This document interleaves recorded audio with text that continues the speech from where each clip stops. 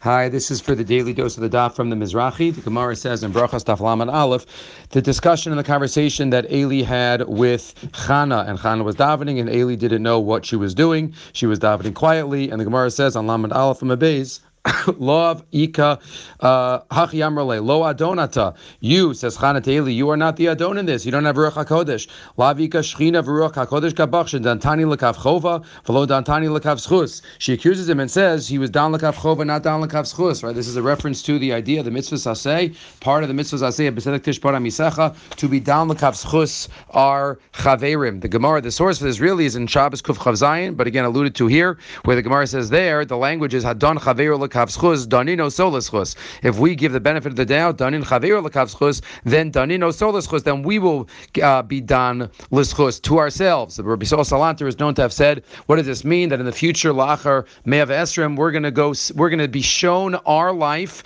on someone else, and we're going to be asked, what do you think of this person? What do you think? Do they deserve, Letov? Do they deserve defense? Do they deserve the excuses that they had?